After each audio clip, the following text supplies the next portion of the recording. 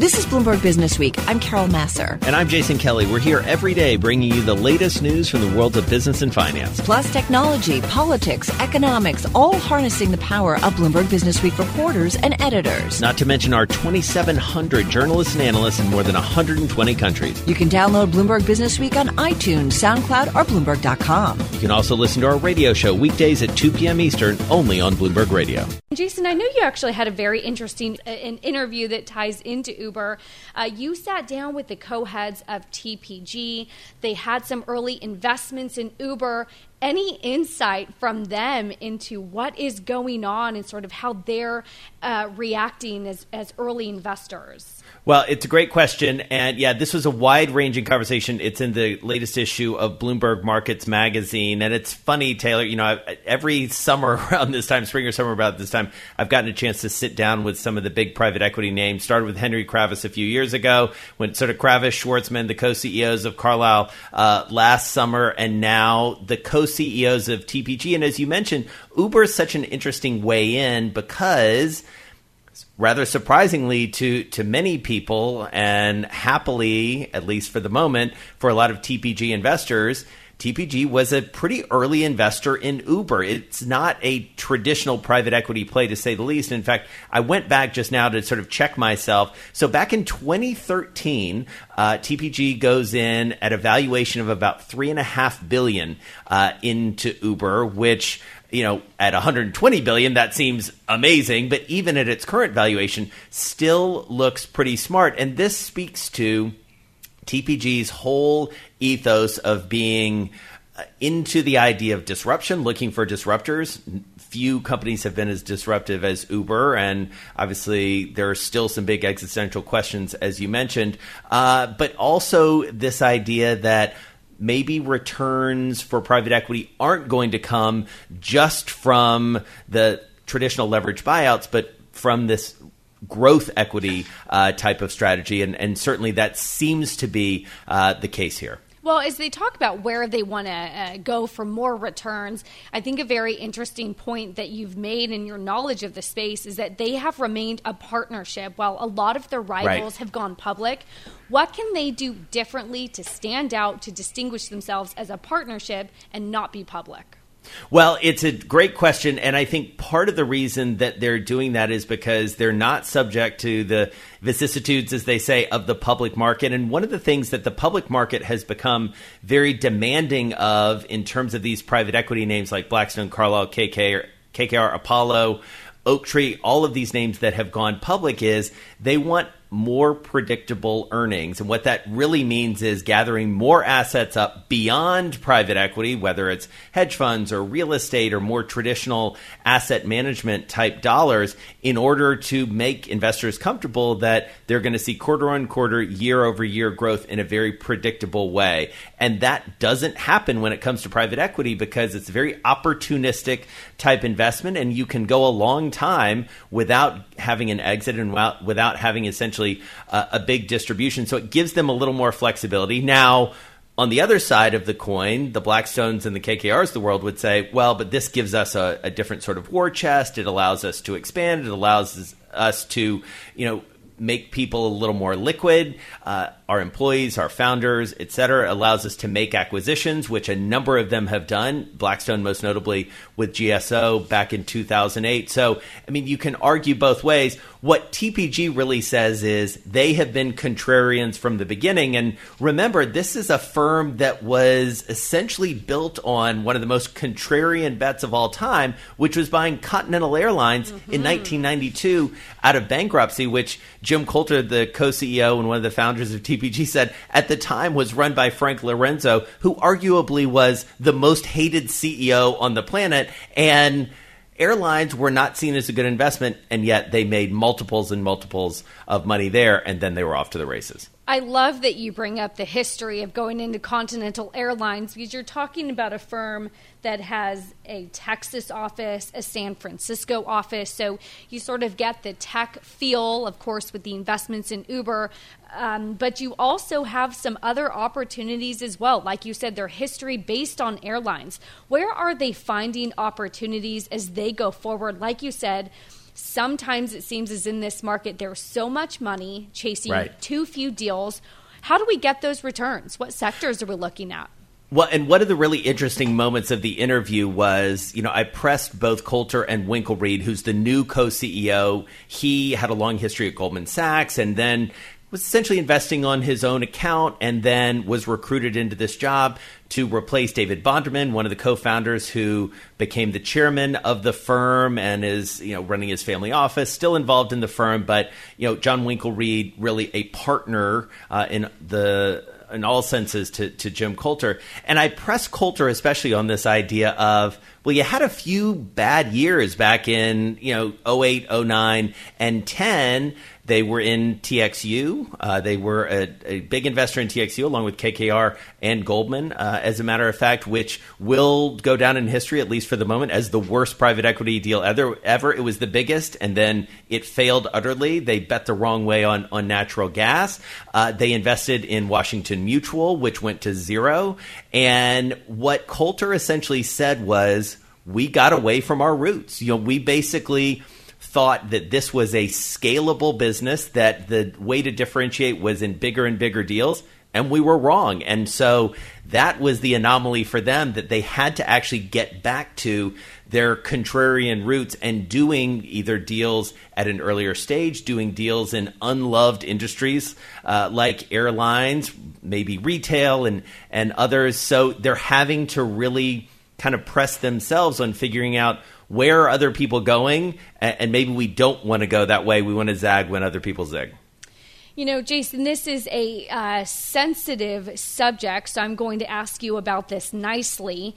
You do mention, of course, that TPG's, one of their star managers of their growth and social impact funds was William McGlashan. He, of course, was charged with alleged criminal conspiracy to rig the U.S. college admissions. We should say that he has pleaded not guilty. Any insight from some of the co-heads there about that manager? He did resign. Any update about how that's affected the firm at all? Yeah, it was a really interesting moment and obviously timely to talk to these guys. This was really the first time that both of them had sat down and discussed this on the record. I had spent some time with John Winkelried at a Bloomberg conference talking about equality and diversity, and that was really at the height of this. I think this was a big moment for the firm and a very difficult one. And I think they were shocked, legitimately shocked, and they had to make a lot of decisions, one of which was obviously to part ways with Bill McGlashan, who had been, as you say, the leader of their growth fund. That was the fund that invested in Uber and Airbnb and others, as well as the Rise Fund, a social impact fund. So that was a very difficult moment. They did an internal investigation. They told investors that they could have money back if they wanted. They could rescind, the investors could, their commitments. And what they've really had to do is Jim Coulter, the co-CEO, has actually physically moved his office down to where Bill McGlashan's office was to essentially say, I'm going to lead this effort now. And so it's been a real moment of reckoning. And, time will tell whether this will, change the culture going forward, but certainly an interesting moment. Oh, it don't mean a thing if it ain't got that swing. Do I. All right. So amid all of this turmoil, Taylor, we have to bring in some fun, Jason. Well, and it's fun, but it's also big business. As you know, golf very much top of mind. The PGA coming up, PGA Championship coming up. Dan Murphy, he's the CEO at Bridgestone. He's there with you in New York, and it's great to have you back, Dan. And listen, you're feeling good these days because Tiger Woods is hitting your golf ball. Oh, man, we're riding high. It's been a lot of fun since the Masters, and I talked to you last. We've had a good time. Yeah, and so what are you expecting? Give us a preview for what we may see with the PGA Championship. Well, it's just down the road. I was just looking at the weather because it's nasty in New York today, but it's going to get nice, and that's going to be in favor of my man Tiger. So it's going to soften up, so it's going to play long, and but Tiger's ready. I've heard good things about him. Okay, so I'm going to take the bait. Talk to me about the Tiger effect. When I grew up, Tiger was sort of the pre-drama as we know him. How has the Tiger effect changed now that he's sort of making a comeback? We're coming off of a win a few weeks ago. The drama's behind him. Talk to us about the Tiger effect on sales. Oh, well, on sales, it's great. And on golf in general, in the industry, it's wonderful. You know, a rising tide lifts all boats, and we're anecdotally really happy about what's been going on in the industry since the Masters, only 4 weeks away. So there's not a lot of data going on, but there's a lot of chatter that he's getting people on the golf course, and that's what we need. We sell golf balls. We need people to go out there and hit those golf balls. And so, yeah, we've seen a big boost in sales, and April was a good month. May's looking good, so we're rolling. And Dan, talk to us about sort of how the PGA fits into the calendar and, you know, what we tend to expect at this point in the season. I mean, this is a storied course that they're going to be playing on, as you say, just down the road from where you're sitting in New York. Talk to us about the tournament. Well, there's a new calendar for the majors this year. There's one every month, and this is the first time the PGA will be played in May rather than typically August. So it's really great for the PGA Championship. It's a great event. Bethpage is it's a municipal course, so it's very odd for a tournament like this to be played on a municipal course, so that's really cool. Same course that we can go play. And right. I mean, that's such a cool thing. And I remember the last time I was there, you know, that caught a lot of people's attention, especially because golf, dare I say, can be seen as a little bit of an elitist sport. And often, you know, the guys playing at a place like Augusta National or Pebble Beach or someplace that only the fanciest among us can play. But Bethpage, as you say, that's for weekend hackers, as it were. It certainly can be. And then also for the best in the world, Tiger won there in 2002, won the U.S. Open. And so he knows the course. He's had success there. So we're expecting big things again. I want to talk about viewership. I think for a while in the past few years, you had talked about how viewership of watching golf had been on the decline. How is viewership correlated with sales? So clearly, I'm assuming you need viewership to rise because that will mean people are playing more, they're buying golf balls. What do you do to get that started all the way back to the beginning with viewership? Well, I mean, obviously viewership is where it starts. It creates interest. Interest then feeds itself into folks going out and trying the game and then becoming dedicated loyalists, and that's what we really want to see. So viewership up is great, and Tiger moves the needle like nobody else. So. Well, he does indeed. And speaking of moving the needle, Jason, I want to just bring us some quick headlines that we are getting.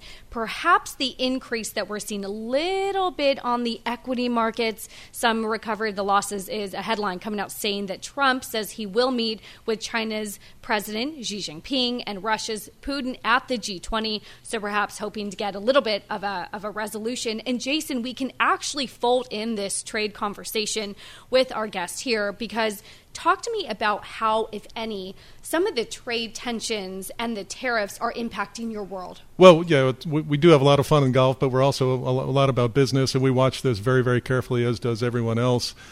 Fortunately for us, we make our golf balls primarily here in the USA, so we have that going for us and are somewhat insulated from it. But we do buy quite a few of our ancillary products from China, so we're quite concerned with that. Good for us in a way is that the golf season is underway, and so we've already stocked up on all of our inventories that we expect to sell for the season. So we're gonna dodge this bullet, but we're watching it closely. So, Dan, just going back to Tiger for a second, because as you say, the last time we talked to you, it was right in the flush of the victory. I think everyone was celebrating, including you and your team. How has that sort of Tiger bump held up for you as you've seen attention and sales and your ability to really lean into that win since the Masters? Oh, we leaned into it in a big way. We did TV commercials around it, all kinds of commemorative product for retail. So we have seen a real return on it, and it's been great for us. Like I said, April was awesome. May is looking very good. So it's kind of a combination. The weather finally broke across the country, and we're dependent on that, and as well as Tiger kind of adding a huge impetus to it. It's been a wonderful start to the season. So I have to say that there is something to be said for the strategy of doubling down on Tiger and really banking on, one individual really going for it, especially someone like Tiger. What do you make of a strategy to diversify a little bit as well and look at maybe a top 100 golfers or top 50 golfers and really to be looking at some of the new up-and-comers for if or when Tiger goes away? You do have a pipeline of people to really be marketing to. Sort of a farm system. We do that. We do a lot of activity in the colleges, looking for the next Tiger, if you will. And we also have relationships with quite a few other great PGA Tour players that give us a lot of exposure and really help us present our brand story in a great way. Dan Murphy, CEO of Bridgestone, thank you so much. Have a great weekend out at the PGA. This is Bloomberg Businessweek with Carol Masser and Jason Kelly on Bloomberg Radio. China has been taking advantage of the United States for many, many years. I'm not just talking about during the Obama administration. You can go back long before that.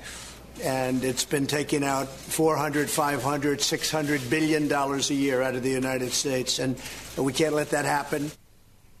All right. Well, that was President Trump speaking about this ongoing, really, trade war that we are now in the midst of with China. The last 96 hours or so have been quite interesting as we get propelled further into these negotiations, this standoff. So let's get some context on this. Andy Browne is editorial director of the Bloomberg New Economy. They are, of course, the producers of the Bloomberg New Economy Forum, coming up this year for its second annual edition. Andy joins us in our Bloomberg Interactive Brokers studio. So, Andy, help us understand. Give us the half a step back that might give some context to where we are and where we are in these negotiations and bringing your vast knowledge to this. Yeah, so the Chinese response has been so far quite measured. It's been more in sorrow than anger. They've been really at pains to say that, in their view, the negotiations haven't broken down. And indeed, their retaliatory tariffs don't kick in until June the 1st. And the tariffs on Chinese goods coming into the U.S. don't apply to the goods that are already in shipment, and there is a sailing time, which is a couple of weeks between the Chinese East Coast across the Pacific to the U.S. So there is a window for both sides to take a deep breath and potentially put together a deal. On the other hand, there is also a risk that positions on both sides can harden. And that when you get a ratcheting up of threats, tariffs, counter-tariffs, and so on, the danger is that it's quite difficult for both sides to climb down without appearing weak. And certainly Xi Jinping has no intention of retreating with a gun against his head. I want to get your thoughts on the immediate reaction that we're seeing from the comments that we just heard from the president, of course, coming out and saying that China wants to have a trade deal, and he does expect, of course, China to retaliate on U.S. farmers, and that China has been taking advantage of the U.S. Is that the right approach when we hear those comments from President Trump speaking to China's president? Is that the right tactic to take? Well, look, everything you just said, there's a lot of truth to it. However, at the same time, what you heard was President Trump repeating this fallacy that the Chinese are going to pay for tariffs, that in effect, he looks at tariffs as being a revenue opportunity for the United States, whereas the reality is that it is a tax on consumers. So the way it actually works mechanistically is that the tariff is paid for by the importer into the United States. So if you take bicycles as an example, there are 2 or 3 importers of bicycles from China. They source the bikes from the factories. The factories make $1 out of each bicycle, tiny profit margin. They ship it across, they bring it through customs, and then they on-sell it to retailers. Now, they may be able to squeeze a little bit more out of the factories, although there's not much to squeeze from them. They may also be able to charge a higher price to the retailers, and so that is a little bit of cushioning there. But in the end, the tariffs are paid for by U.S. consumers. Now, right now, that hasn't been quite so apparent because the tariffs that the U.S. has applied have been mainly on Chinese industrial industrial products, on parts that go into industrial products. The next wave, and they're threatening tariffs on another 300 billion of Chinese exports, that will be much more applied to consumer items. And this is a tax on poorer people, because poorer people spend a greater proportion of their income on that type of product than the rich do. And so how soon will we see that, Andy? I mean, take us through the supply chain, or at least sort of a prediction of how this plays through for the everyday U.S. consumer, and how soon will companies be forced to really start to change their pricing in a way that we feel it?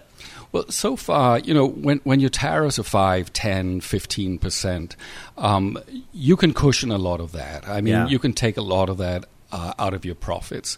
And to an extent, the depreciation of the Chinese currency has also masked some of the effect. Once you start getting to 25%, then you really are going to start to notice the difference in the sticker price in the stores. At that point, it's going to become apparent that your bicycle really is now more expensive, your hairdryer, all the other things that you essentially buy in a Walmart. We only have a minute left, but I want to ask, how fungible or elastic is manufacturing in China? At what point could we pick up and move from China to Philippines or China to Vietnam to avoid the tariffs? Yeah, so you heard the president say that China is going to be hurt because supply chains will pull out of the country and move to other places, and that is true. But don't forget, it's also very difficult to move supply chains. Right. Vietnam doesn't have nearly the infrastructure that China does, or the size of the labor force, or the ease of doing business, or the supply chains. If you're making a hairdryer, in China, that screw, that plastic nozzle, that fan is made in a factory just around the corner. It's not the same in Vietnam. All right. Much more to come. Andy Browne, always grateful to you, editorial director of Bloomberg New Economy. Lots more coming up on this story. This is Bloomberg.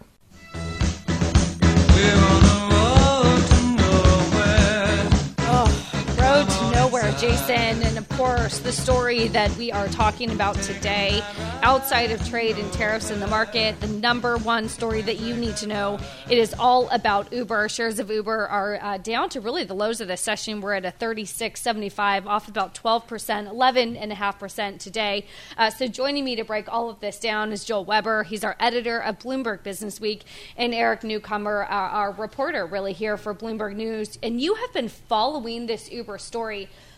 Eric, there's about 30 different ways to go. I think my first question is, if Uber is off 11.5% today, is this a broader market story, or is there something within Uber going on that is making it clearly much worse than the broader market in today's sell-off? I think it's definitely an Uber story in part. I think there's an argument to make that Uber's so sensitive to market sentiment, that there's so many people that are apprehensive about the losses, that it really requires sort of it's momentum. People have to believe in this story. And so when they're coming out public, when there's a lot of skepticism around the story, that's going to hurt them much more than the rest of the market. And so I think that's the challenge. On the one hand, yes, I think the market triggered some of the pain, but I think Uber is susceptible to that pain because they lose so much money, and it takes a big leap of faith to believe in the stock. And so, Joel, give us the unicorn context here, because, you have both the ability and the challenge and the responsibility to sort of look at this story in a more broad way, in a broader way. How do you approach something like this? Because there's obviously a day-to-day, but what's the context? Well, the bigger context here, right, of the unicorns who have been in the enchanted forest, if you will, and coming to market now, really, for the first time. And these are companies that don't make money. That's the big thing about Uber. They're really good at losing money, in fact. And now you get to basically see what happens when you bring that business model into the public markets. And so that is something that we're always talking about. Eric, I wanted to ask you about that, though, specifically, because if you're one of the few unicorns still in the enchanted forest, how do you look at what's happening now and decide what's next? I just don't think they're all created equal. Uber and Lyft are particularly expensive business models, and there are specific questions about ride sharing. I mean, you could put WeWork, which is a very different business, but has a similar or worse loss profile in a similar bucket. But I think, we saw Zoom's success. I think even Pinterest has been more resilient, and I think Slack is a very different story than in Uber, it's been able to control its losses. So I think investors are smart. They're going to look at these companies on their own. And so it's interesting sort of as a basket because we're wondering about startup valuations, which often could be really interrelated because you were betting on these companies' business models to totally change over time. But now I think as public companies, it's going to be easier to separate. Okay, this one throws off money. If the market corrects, it will have money. Companies like Uber and Lyft, will get to a point where they would need to raise more money. Thankfully, Uber has, $8.1 billion now, so it has some time to figure things out. But I think it's going to be the ones that have balance sheets that can sustain them and ones that don't. And how do you think the market is viewing the Lyft Uber thing? Them as separate companies. Obviously, Lyft got out there first, right. And a lot of maybe the downward pressure on Uber now is because Lyft had some earnings that weren't so great. So now they're kind of peers, and they're getting to be judged in the public. It's one of the most fascinating questions. Certainly frustrating for Uber that for so long they were sort of way above Lyft, and now I think there are people who think Lyft should have a better revenue premium than Uber because Lyft focuses in the United States, which should be more profitable. It has a better growth portfolio in its core business. Uber has obviously this international business as Eats, but it's struggled to keep ride sharing growing. So it is this great debate among sort of the wonks and the analysts right now about, okay, whatever ride sharing is worth, what's the right ratio between the two companies? And so we're sort of watching that get figured out. I don't think there's a clean answer. I think, it sort of matters how much more do you think Lyft can eat into Uber? How much more do you think ride sharing can grow overall in the United States? And those are big, tough questions. Eric, what is the path to profitability? You brought up smartly the balance sheet of Uber. It's a company that has negative free cash flow of $2 billion. Yes, as of last year, they had $6 billion of cash on their balance sheet, but they're burning through CapEx. When do we see profitability, and why isn't there more pressure on them to be profitable? Lyft has been more clear that they want 2019 to be peak losses, which isn't that reassuring if they're just going to, it's basically $1 billion in last year. This will be the worst, and then maybe it'll be still losing money.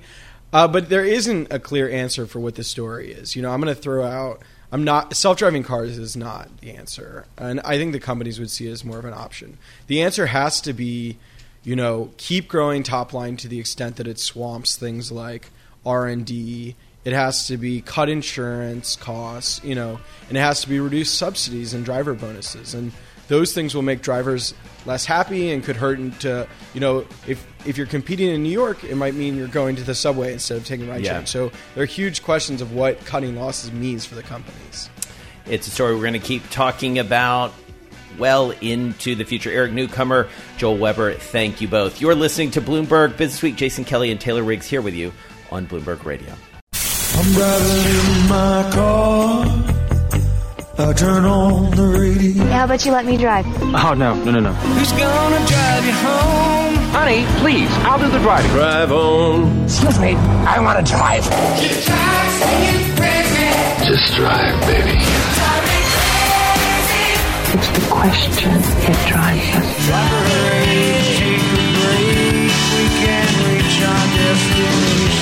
This is the Drive to the Close. That funky music will drive us till the dawn. On Bloomberg Radio.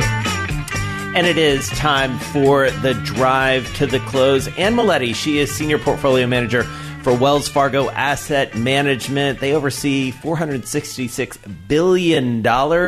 She joins us from Menominee Falls, Wisconsin. And great to have you back with Taylor Riggs and myself. All right, gotta ask you right off the top.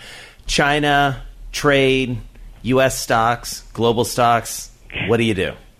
Well, I think it's time for everybody just to take a deep breath as we head into the close. Try to keep some perspective. I don't think anyone thought a trade deal with China would happen easily, that it would take a smooth or a straight path. There was going to be some bumps along the road, and clearly this is a big bump. So I think we just have to take a little bit of a breather. The market certainly was optimistic that there was going to be a deal, and a lot of that had to come out of the market today. Probably will continue a little bit to reprice the fact that a deal is now on hold.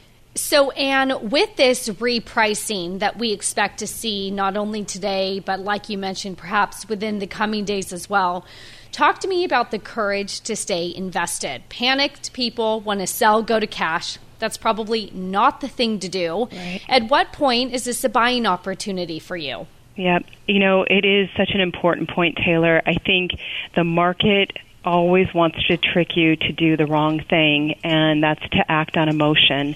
And what we try to do when there's a lot of volatility in the market is to play against that emotion and really just take a deep breath today. And then if we see stocks really get mispriced and overcorrect, take advantage of that market emotion. Really, the cash flow streams of companies are less volatile than the stock prices. So what we're looking for is watching for stocks that dislocate and get overpriced or overcorrected from their cash flow streams. Now, it is fair to say, we've had double-digit returns already this year, so pretty healthy returns. The market wasn't necessarily cheap.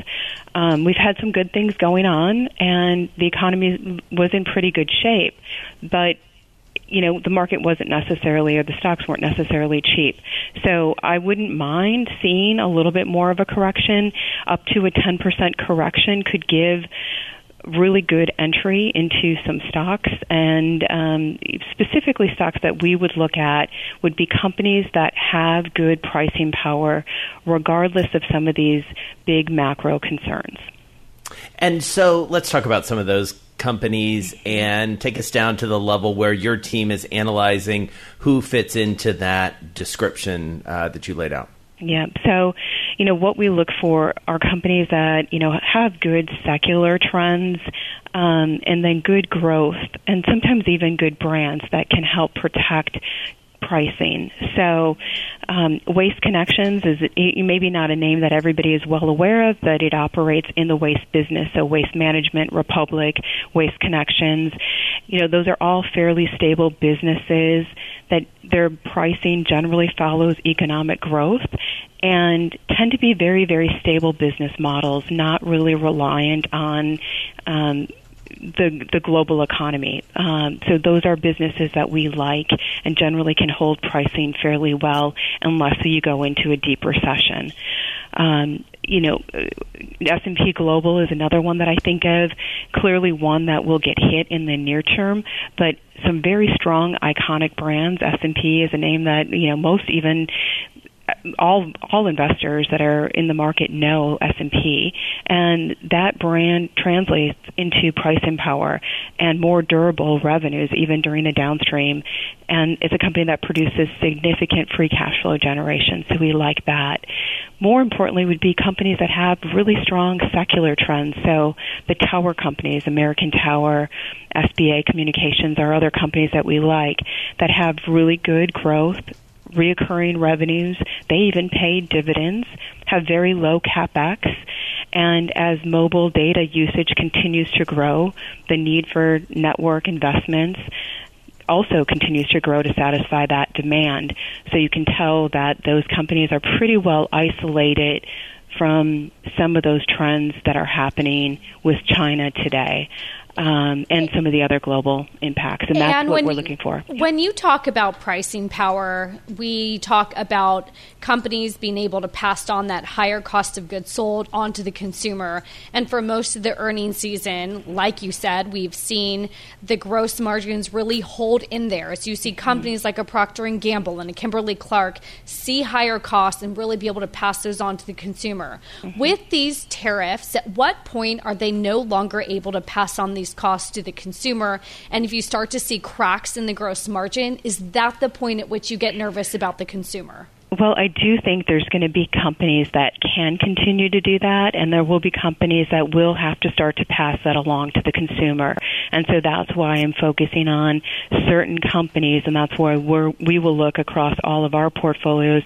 And as we look for new ideas, look to focus on the names that we think still have the ability to price that to price that down to the consumers and mostly to other businesses. And certainly there will be companies that are more impacted. The consumer product companies won't be as well isolated. And we can see that what happened in the last down cycle. If you go back to Q4 of 18, we can take the playbook about what happened during the fourth quarter. Certainly, we're at different valuation levels, but a lot of that playbook in Q4 will tell us a little bit about what could happen during these latest tariff wars. Last 30 seconds or so, and how much is your phone ringing from clients at a moment like this who are worried about the China trade, sort of going all the way back to Taylor's initial question?